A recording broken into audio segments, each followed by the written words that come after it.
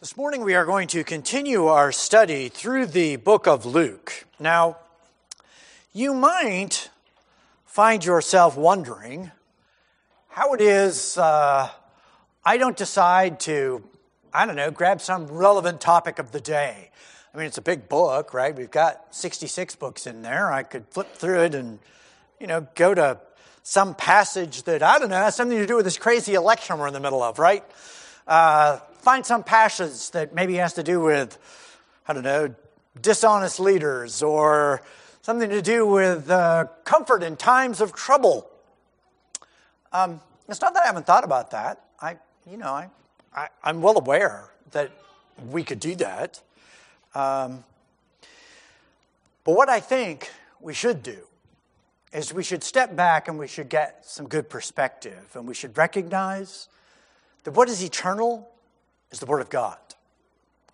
And that what really matters is what God is doing. The most important thing for us to do this morning is not to lament or rejoice, depending actually on your political viewpoint, as to what you may or may not think is the results of this particular political election that we just had. Politics change. Governments come and governments go. This party rules, that party rules. What really matters is not politics. What matters is the Word of God. And the best way to understand what God is doing and to understand the Word of God is to take our time and work our way through books, a passage at a time. Now, I'm well aware that this is a little bit of an acquired taste. The first time you hear this kind of sermon, you might think, that was a little interesting. I'm not really sure what to make of that. That would not surprise me. We are in the middle of a book, and we are in the middle of the life of Jesus, and what's occurring here is very much a running narrative. And if this is your first sermon on the book of Luke, you are kind of stepping into the middle of it, and there's some background. The only way to really understand the Word of God is to get it in the context in which it occurs. And I try to do that, but the fact is, there's only so much time. And you can only go so far back. And so you need to kind of get into the flow of it. And it does require a few sermons. I don't blame you if you're thinking that it's a little interesting, because it is. We live in a world in which everyone's attention span is 20 seconds or less. And everyone wants you to click on this and click on that, and it's panic, panic, panic. The world is coming to an end. And it doesn't really matter what your views are. There's this constant frenzy. The Word of God hasn't changed in 2,000 or 3,000 years. The Word of God is like a balm to our soul. It's important for us to recognize God is on the throne. God has not gone anywhere. It doesn't really matter who we do or don't have as the elected leader of our particular nation. God is nowhere near as Amerocentric as we are. It's not that we're not an important nation, we are, but in the grand scheme, the Babylonians came and went. They thought that was all there was to it. The Medo-Persians thought for sure they were the ones. Then you get the Greeks, and then you have the Romans, and each empire thinks, we are the be-all and end-all. Not so much. Ask Italy, that was the Roman Empire. How they doing, For that matter, ask England. The sun never sets on the British Empire. Actually, it does. And if we go that way of those other empires, we're just following how history goes. It'll be sad if you happen to be a patriotic American, and it'll be, but what really matters is that God is on the throne. Take the 100-year look. You're thinking, wait a minute, 100 years? I'm not even got... Yeah, that's exactly right. That's exactly right. You're not going to be here in 100 years. That's why I want you to take the 100-year look, because what really matters is what's going on 100 years from now in your life. Because in 100 years, you're going to be out of this life and on to the next one. And let me tell you, the Word of God is going to be the most important thing. So let's make the Word of God the most important thing now. So we're going to take our time and we're going to look at the life of Jesus. And we're going to stop and we're going to put our thoughts on God's thoughts and look at God's Word and look at what God has to say. Here we have Jesus in our passage this morning. We're in Luke chapter 11. Jesus has now left the Galilean ministry. He is on his way to Jerusalem. In the timeline of the life of Jesus, he is mere weeks away from being crucified. A fact which he's well aware of. He is well aware that he is going to go up to Jerusalem. He's going to go there for the Passover. They're going to arrest him, and they're going to give him a terrible trial in which he is falsely accused, and they're going to find him guilty anyway. They're going to beat him, and they're going to crucify him and leave him hanging on that cross until he dies. If ever there were a moment to panic, this would be it. Is Jesus panicked? No. No. Jesus isn't panicked at all. Jesus knows exactly what is coming. He knows exactly how this is all going to go. And he understands the plan of God. The plan of God is that Jesus must die for our sin. Jesus is the ultimate good neighbor. He is going to lay down his life for us. And he's going to do it deliberately. Now, the passage this morning, he's going to speak to a group of people. The background to this passage is that he has now left the Galilee region after all of those miracles there. He has now made his way to the Judean region, which is to the south and around Jerusalem. So this is the capital. This is where the temple is. This is where all the religious people really congregate. He has now done a notable miracle. There was a man who was unable to speak. He was mute, and Jesus cast a demon out of him, and the mute spoke. And everyone was amazed. They're like, we've heard about him doing it up there in Galilee, but now we've actually seen it with our eyes. And they're like, this is really astounding. But the same group of people who had made the accusation up in the Galilean region are now making it down around Judea. And the accusation they're making is this: yes, he can do miracles, but he only does them through the power of Satan. That's all. He's empowered by Satan. That's how he's doing all these miracles. Sure, they're miraculous. We don't deny that. But really, he is a bad guy. He is an evil guy. So how does Jesus react to this? How do you react when you're falsely accused? I don't know about you, but I know how I react when I'm falsely accused. I can get kind of worked up about it. I can feel pretty bad about being falsely accused. Jesus is right here being falsely accused. In fact, we're going to pick up what he's saying in this passage where he's being falsely accused. He's not frustrated. He's not angry. He's not exhibiting great despair. He's going to speak truth. And he's going to speak it calmly. He's going to speak reasonably. And he's going to try to get these folks to see the truth. So this passage is Jesus just trying to get folks who don't, by the way, want to see the truth, to see the truth. And he's calm, he's in control. It's almost as if it were the creator of the universe speaking to his creation. You think. This is exactly who he is, and this is exactly what he's doing. If there were a moment where we might even think that maybe Jesus was angry and out of control, it would have been the cleansing of the temple, right? He made this little whip and he drove out the money changers. Even then, it was the zeal of the Lord that was consuming him, because they had taken the house of God, which should have been a house of prayer, and had turned it into a den of thieves. They were stealing from everyone. You brought a lamb, they made you buy their lamb. You went to buy the lamb, they said, oh no, we can't take your money, you've got to have temple money. So by the time you turned your money into temple money, which of course was total thievery, and then you had to pay an unbelievable, and you already brought your own lamb. Like, no, sorry, your lamb's no good. So you got to the place where you hated bringing sacrifices to God. Jesus is like, this is intolerable. You better believe when Jesus, everyone knew it, everyone was frustrated, everyone was angry, everyone was upset about it. What do you do? So what did Jesus do? Turned over the money changers' tables.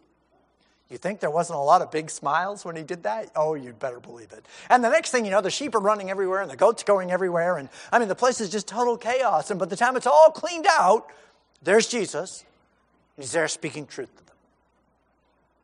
Even then, he's not out of control. Jesus is never out of control. Jesus is calm and reasoned, just as he is in this passage. So he's spoken to them, and in the course of his discussion, and as we get going, we'll get back to a little more of his discussion, but we're going to pick it up here in verse 33. Speaking to this group of people who, by the way, for the most part, are not repenting.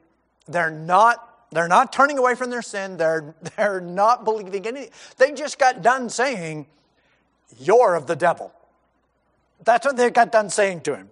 And this is what he replies. Now, in the course of his argument and reasoning, stop and think.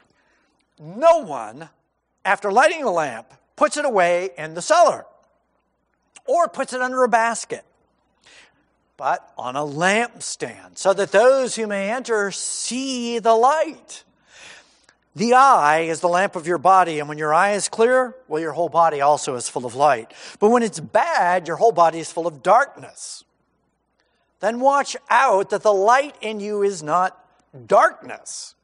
If therefore your whole body is full of light with no dark part in it, it will be wholly illuminated as when the lamp illuminates you with its rays. Now, if you read that and you really think about it, it might seem just a little tough to puzzle out exactly what Jesus is saying. So let me just kind of explain here exactly what he's pointing out, and then we'll go through it. Jesus is basically saying that a person who is blind can't see light. And I'll explain that as we go through the passage. But that's the point he's making. His point is that if there's something wrong with your eyes, the problem is your eyes. It's not a lack of light. There's plenty of light. There's all kinds of light. The sun comes out, the sun shines, but if you're blind, you can't see the light. It doesn't matter if we shine a flashlight right in your eyes. You can't see the light, but the problem is not the light. The problem is your eyes. And this is their problem. Jesus is looking at them like, there's plenty of light here. The problem is not that you don't have enough light. They've said to him, okay, show us a sign, then we'll believe. How many signs do you guys need? You've watched the dead be raised. You've watched the lame walk and the deaf hear and the blind see. And you've watched withered hands restored. Just how many signs do you guys need? Their problem was not that they didn't have enough signs, but they want to demand just one more. Just give us one really big sign. Then we'll believe. No, you won't. No, they won't. They have no desire to believe. This concept of light and darkness, this is a very, very common concept in the Scriptures. You can find it all over the place, just a few places. Proverbs 4:19, the way of the wicked is like darkness. They don't know over what they stumble. Jesus says in John 12, for a little while longer, the light is among you. Walk while you have the light, so the darkness will not overtake you. He who walks in darkness doesn't know where he's going. Jeremiah says this, give glory to the Lord your God before he brings darkness and before your feet stumble on the dusky mountains. And while you're hoping for light, he makes it into deep darkness and turns it into gloom. When Jesus spoke to these folks, this is the passage they should have thought about. Jeremiah had warned them, when you have the light, you'd better use it to see the right direction to go in. If you walk in the darkness, it doesn't go good. I generally don't tell jokes, but I'm going to tell one this morning because it just fits so wonderfully into this passage. So, There was a guy who walked home from work every day. And he had a particular path that he went down. He started on the sidewalk where the streetlights were, but there was a shortcut. And the shortcut went through a graveyard. And so he would leave the light and he would go through the graveyard where there were no streetlights. But it was a path that he knew, and he did it every night, and so he just kind of did it. Well, one night as he's making his way through the graveyard, next thing you know, thump, he suddenly finds himself at the bottom of a 6-foot grave. He had fallen down into it, and you can imagine a little bit of panic sets in as this is kind of a scary moment, but he can't get out. He just can't get out. You know, he can't climb up the sides. He just was unable to do it. He thought about hollering for help. Thought, yeah, maybe somebody hollering for help out of the graveyard, that's probably not going to have the effect I want. So he decided, so he just kind of leaned back and thought, well, it's going to be a long night, I guess. And he stood there a while, and his eyes adjusted to the dark, and the next thing you know, boom, somebody else fell in. So he just kind of sat back and watched them. And of course, they acted just like he did. You know, they're scrambling for a minute. And so he says to them, you know, you're never going to get out of here. And what do you know? They did.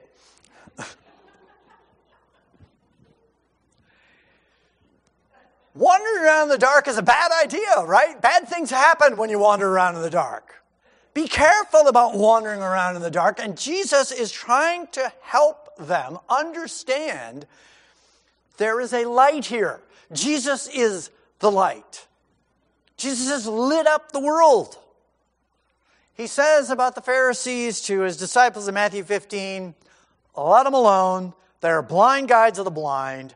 And when the blind man guides a blind man, both of them end up in the ditch. Jesus is like, you guys...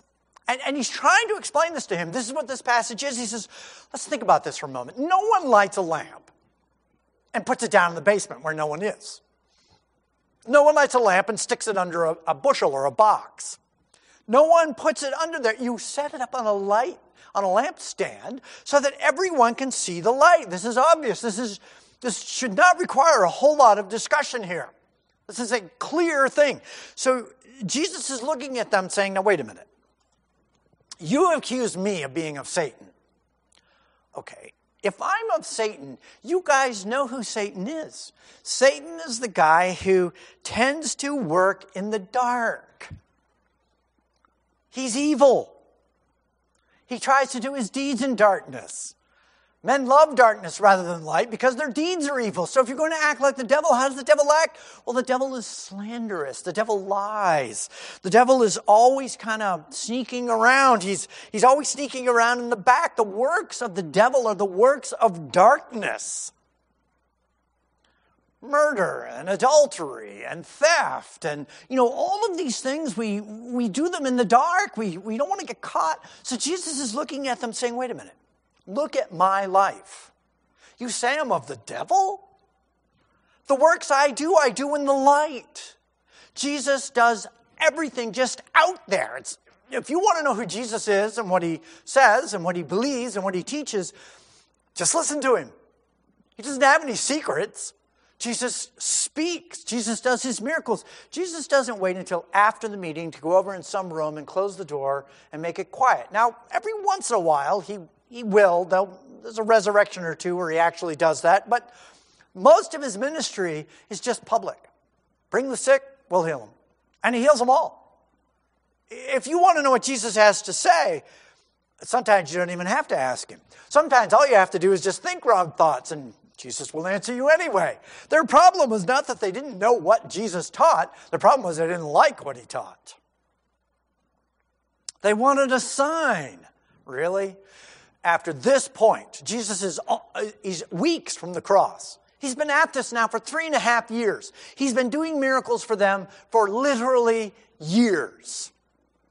And now you're looking at me going, well, if you'll just show us a sign, then we'll believe. No, you won't. And so he goes on and he says, look, the eye is the lamp of your body. Now, when your eye is clear, when your eye is healthy, when your eye is wholesome, when your eye is working like it's supposed to, it fills your body with light. If you really think about that, if your eyes are open, it's like the world is lit. I mean, we're lit. Your eyes are open. Hopefully, all of you have good sight this morning. You may not, but hopefully you do. And you know that when you open your eyes, it's like the whole world lights up. Yes.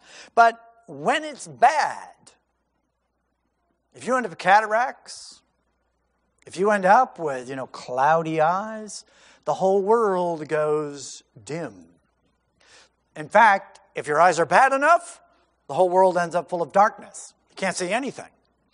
So Jesus is trying to say to them, I am the light shining into your eyes. The problem is not the light. Eyes, by the way, do not produce light. Eyes take in light. And when it takes in the light, it lights up everything. But if your eyes don't work good, if your eyes are unhealthy, then your eyes don't bring in the light. And this is what he's saying to them. There's plenty of light in front of you. He's done all kinds of miracles. You don't need another sign. That is unnecessary. Everything has been done in order for you to believe. Your problem is not the light. The problem is your eyes. The problem is you refuse to see. In fact, you've come to the place where when God himself shows up, instead of seeing God, you see the devil. Instead of seeing goodness, you see evil. Why? Well, because your eyes are bad. You refuse to repent. You refuse to turn to God. It's also interesting, depending on your background, Jesus does not say, oh, by the way, a light of divinity shines within each one of us, and all you need to do is just close your eyes and find the divinity within. He doesn't say that at all. Because, by the way, we don't have any divinity within. We are evil to the core. That's what we are. Selfish, proud, angry, jealous. We have, the list just goes on and on of who we are to the core of our beings. There is no inner light. We are not little g gods running around with our own spark of divinity within us. And what we need to really do is search inside for enlightenment. No, the light comes from God. Psalmist says, your word is a lamp to my feet and a light to my path. God's words, God's works, God's world, this is the light. Psalm also says, the precepts of the Lord are right. They rejoice the heart. The commandments of the Lord are pure. They enlighten the eyes. You see the commands of God and they light up our lives. Proverbs 6:23, the commandment is a lamp and the teaching is light. And reproofs for discipline are the way of light. This is who we are, and this is who the Word of God is. If you want the light of God in your life, you've got to know this book. You've got to read this book. You've got to pay attention. And by the way, you need to pay attention about what you put in front of your eyes. Be careful about what you put in front of your eyes. You keep putting all kinds of darkness in front of your eyes, watch out. You might end up with a lot of darkness inside. When you get on your computer and you start clicking around, be careful where you start clicking around. Be careful what you put in front of your eyes. Be careful. We pick our teachers. We decide which light we're going to look at, right? We decide who we're going to listen to. And if you think that you're going to stand before God come the day of judgment and say, well, I don't know, I read this book that said everyone's going to go to heaven, and it seemed like a nice book written by a nice person, and, well, it just seemed good to me, don't think that's going to get you anywhere. What you need to read is the Word of God. And God's Word is very clear. The good works isn't going to get anybody into heaven. Nobody gets to heaven through good works. All our good works are like dirty rags. The only thing that's going to get you into heaven is the work that Jesus did by dying on the cross. Now, if you'd like to stand before God and compare your works to the sacrifice of Jesus on the cross, you give that a go and see how it works out for you. Because I can tell you, it's not going to work out well. You're never going to convince God that you being a fine person is somehow the equal of the death of Christ on your behalf. It's not going to happen. It's not going to work. Our works, in fact, this is This is the whole problem the Pharisees had.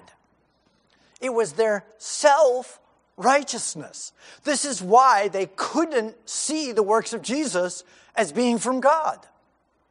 Because if the works of Jesus were from God, just remember, Jesus' harshest criticism is for these religious hypocrites who believed that because they were good people, that was going to satisfy God.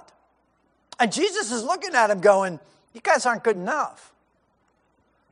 You're not good enough. Keeping the 10 Commandments won't do it, not to mention that you can't keep the 10 Commandments. No one loves their neighbor like they love themselves. If you think you do, you're just kidding yourself. No one loves their neighbor like they love themselves. In fact, we tend to dislike our neighbors and sit around and plot evil about them. We don't always carry it out, but your coworkers we have a problem, and it's the sin to the core of who we are. Jesus came to deal with that. He looks at them, and not in our passage, but in the previous one, he said to them, look, the Queen of Sheba is going to arise with this generation and condemn you. All she had was Solomon. And Solomon didn't give sight to the blind. Solomon didn't raise the dead. Solomon didn't make the lame walk. Solomon was a wise person, and she repented when she saw the kingdom of Solomon. He said, the people of Nineveh are going to rise up with this generation and condemn you all. Why? Well, because the people of Nineveh, all they had was Jonah. And Jonah didn't raise anybody from the dead. Jonah didn't give sight. The same list. Jonah didn't do any of that. Jonah just got up and preached and said, you better repent or the judgment of God is going to fall. And guess what? All of Nineveh repented. So Jesus is looking at them saying, you have plenty of light. You have more light than the Queen of Sheba had. You have more light than the people of Nineveh had. You certainly don't need some other sign. This is why he says to them, you are a wicked generation. Why? Well, because a wicked generation seeks after a sign when you don't really need a sign. You don't need any more signs. What you're doing is you're turning, literally, a blind eye to the truth. I will not see it. I will not see the work of Christ. I will not see his death as being on my behalf. I don't need Jesus dying for me. I'm a good enough person. We're not, but that's what we tell ourselves. We reject the grace and the mercy and the compassion of God. Well, I don't need God being gracious to me. I'm a good enough person. No, we're not. We're not. And this was their problem. They were self-righteous. Oh, they were righteous. They so thought they were righteous. And they weren't.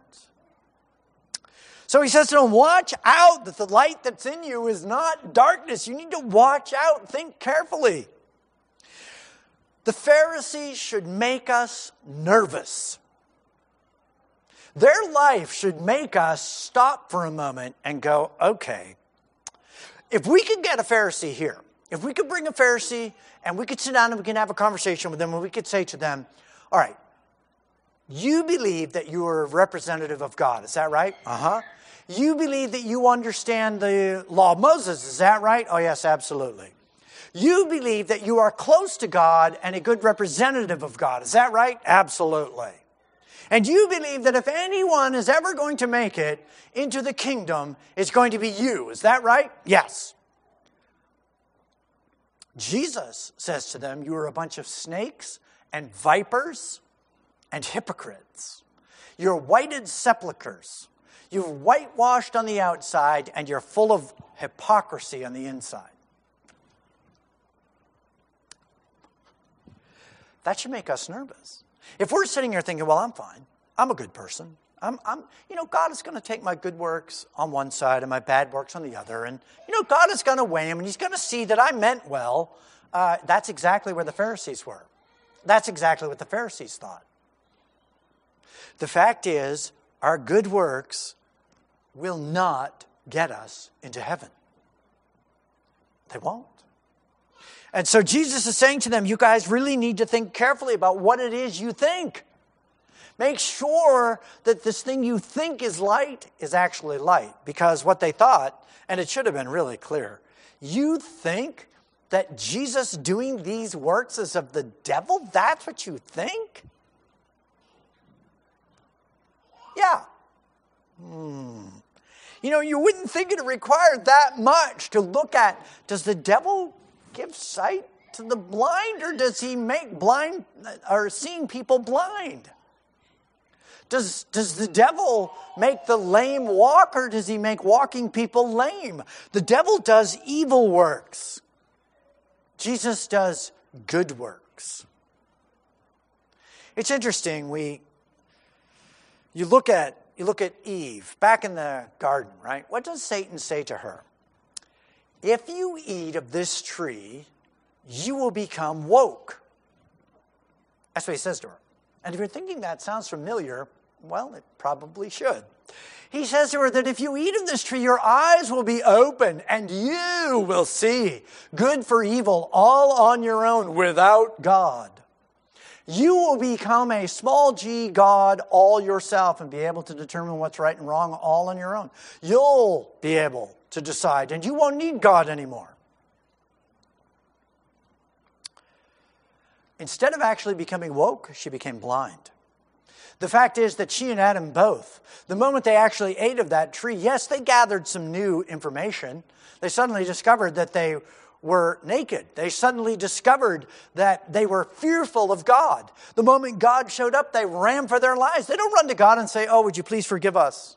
Oh, we have done something wrong here. Can we exercise your grace and your mercy and compassion?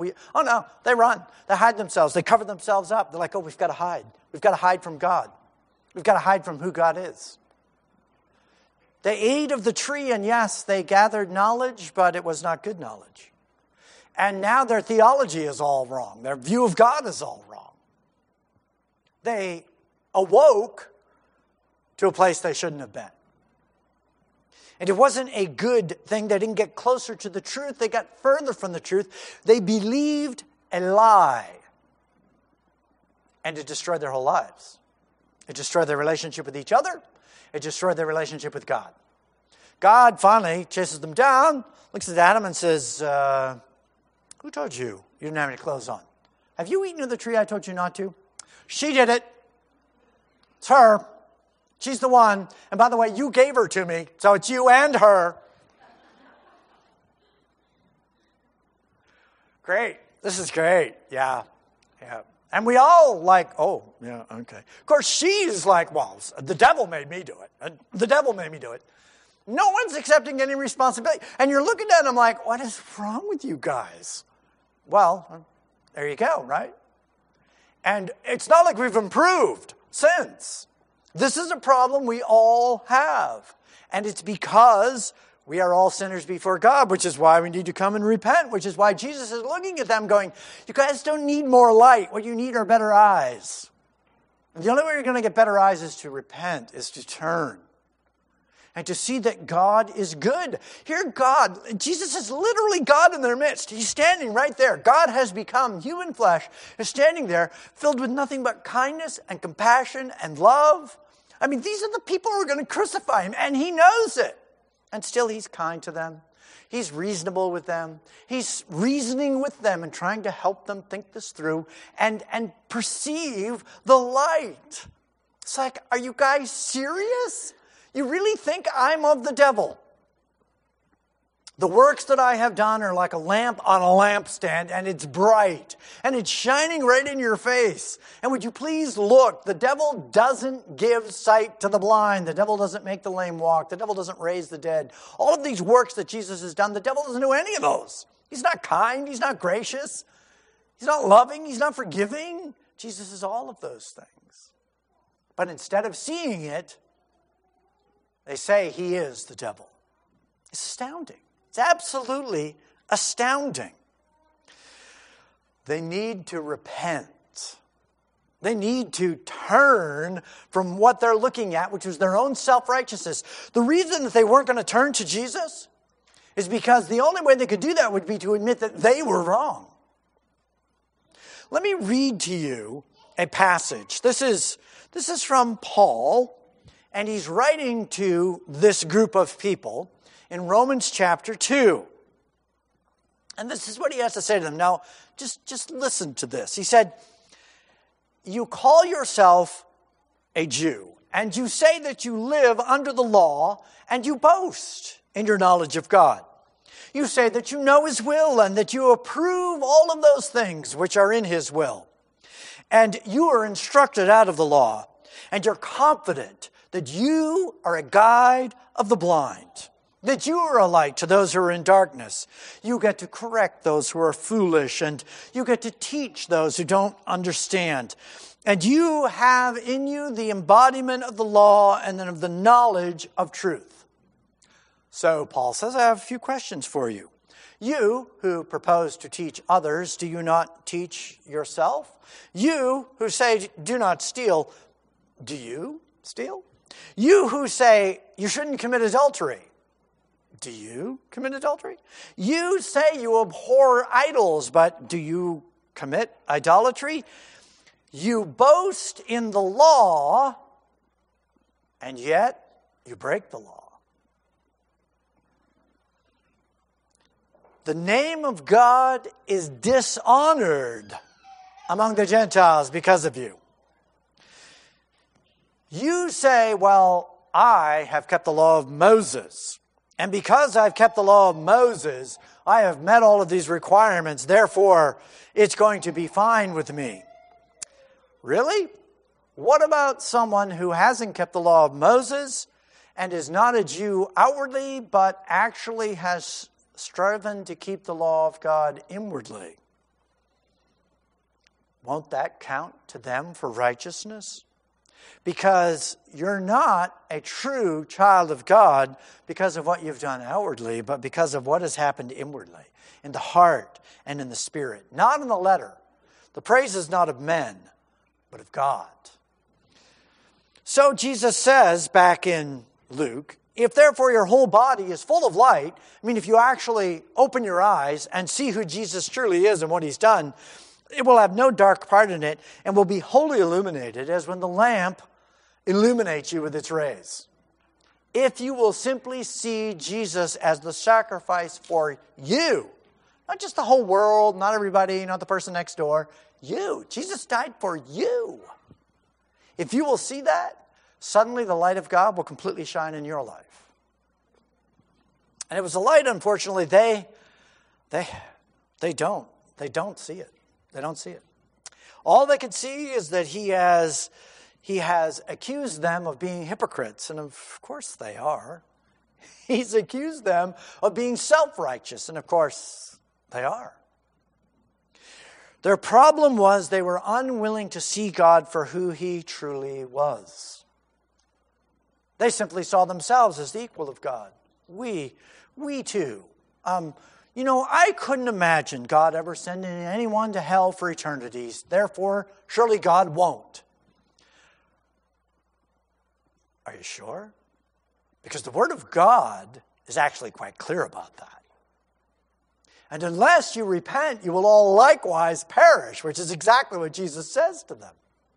You need to repent. Don't simply fool yourself into thinking that, well, God must be like me. God is not like us. God is holy. God is righteous. God has never sinned. Not once. Anybody in here never told a lie? Of course we've told lies. Anybody in here ever stolen anything? Of course we've stolen things. All of us have taken things that were not ours. Anybody in here ever have impure thoughts? Well, of course we have. And Jesus says if you lust after someone who is not your spouse, you've committed adultery in your heart. So let's see, we're liars, we're thieves, we're adulterers. I mean, we go right down through the list, right? Doesn't it? We go through all 10 of the 10 commandments, and guess what? We're guilty of every single one of them. And if we somehow think that we're going to stand before God and he's going to just kind of poo-poo all that, he's not. God doesn't poo-poo all that. What God did was dealt with that. And how he dealt with that is that he sent Jesus. And Jesus came and died specifically to pay for that. And he's looking at these people and he's trying to get them to repent. Turn to the light. Some of them did, by the way. Most of them didn't. When the moment came to crucify Jesus, They stood there and said, crucify him. Get him away with him. Why? Because he makes us feel guilty and we don't want to feel guilty. But the fact is he offered them forgiveness. They just repented. Forgiveness would have been completely theirs. Not going to do it. Going to trust my own works instead of the work of God. Let's pray. Lord, we gather this morning to listen to your word, to hear what you have to say. Lord, I pray that you would open the eyes of our hearts, that each one of us would carefully weigh your words and make sure that we believe what your word says and that we don't allow ourselves to simply assume that the Bible must just agree with us without ever actually reading it. Maybe open your word, look at it carefully, and believe that Jesus died for us. And we come to you with humility, come to you seeking your forgiveness on our behalf. We pray in Jesus' name. Amen.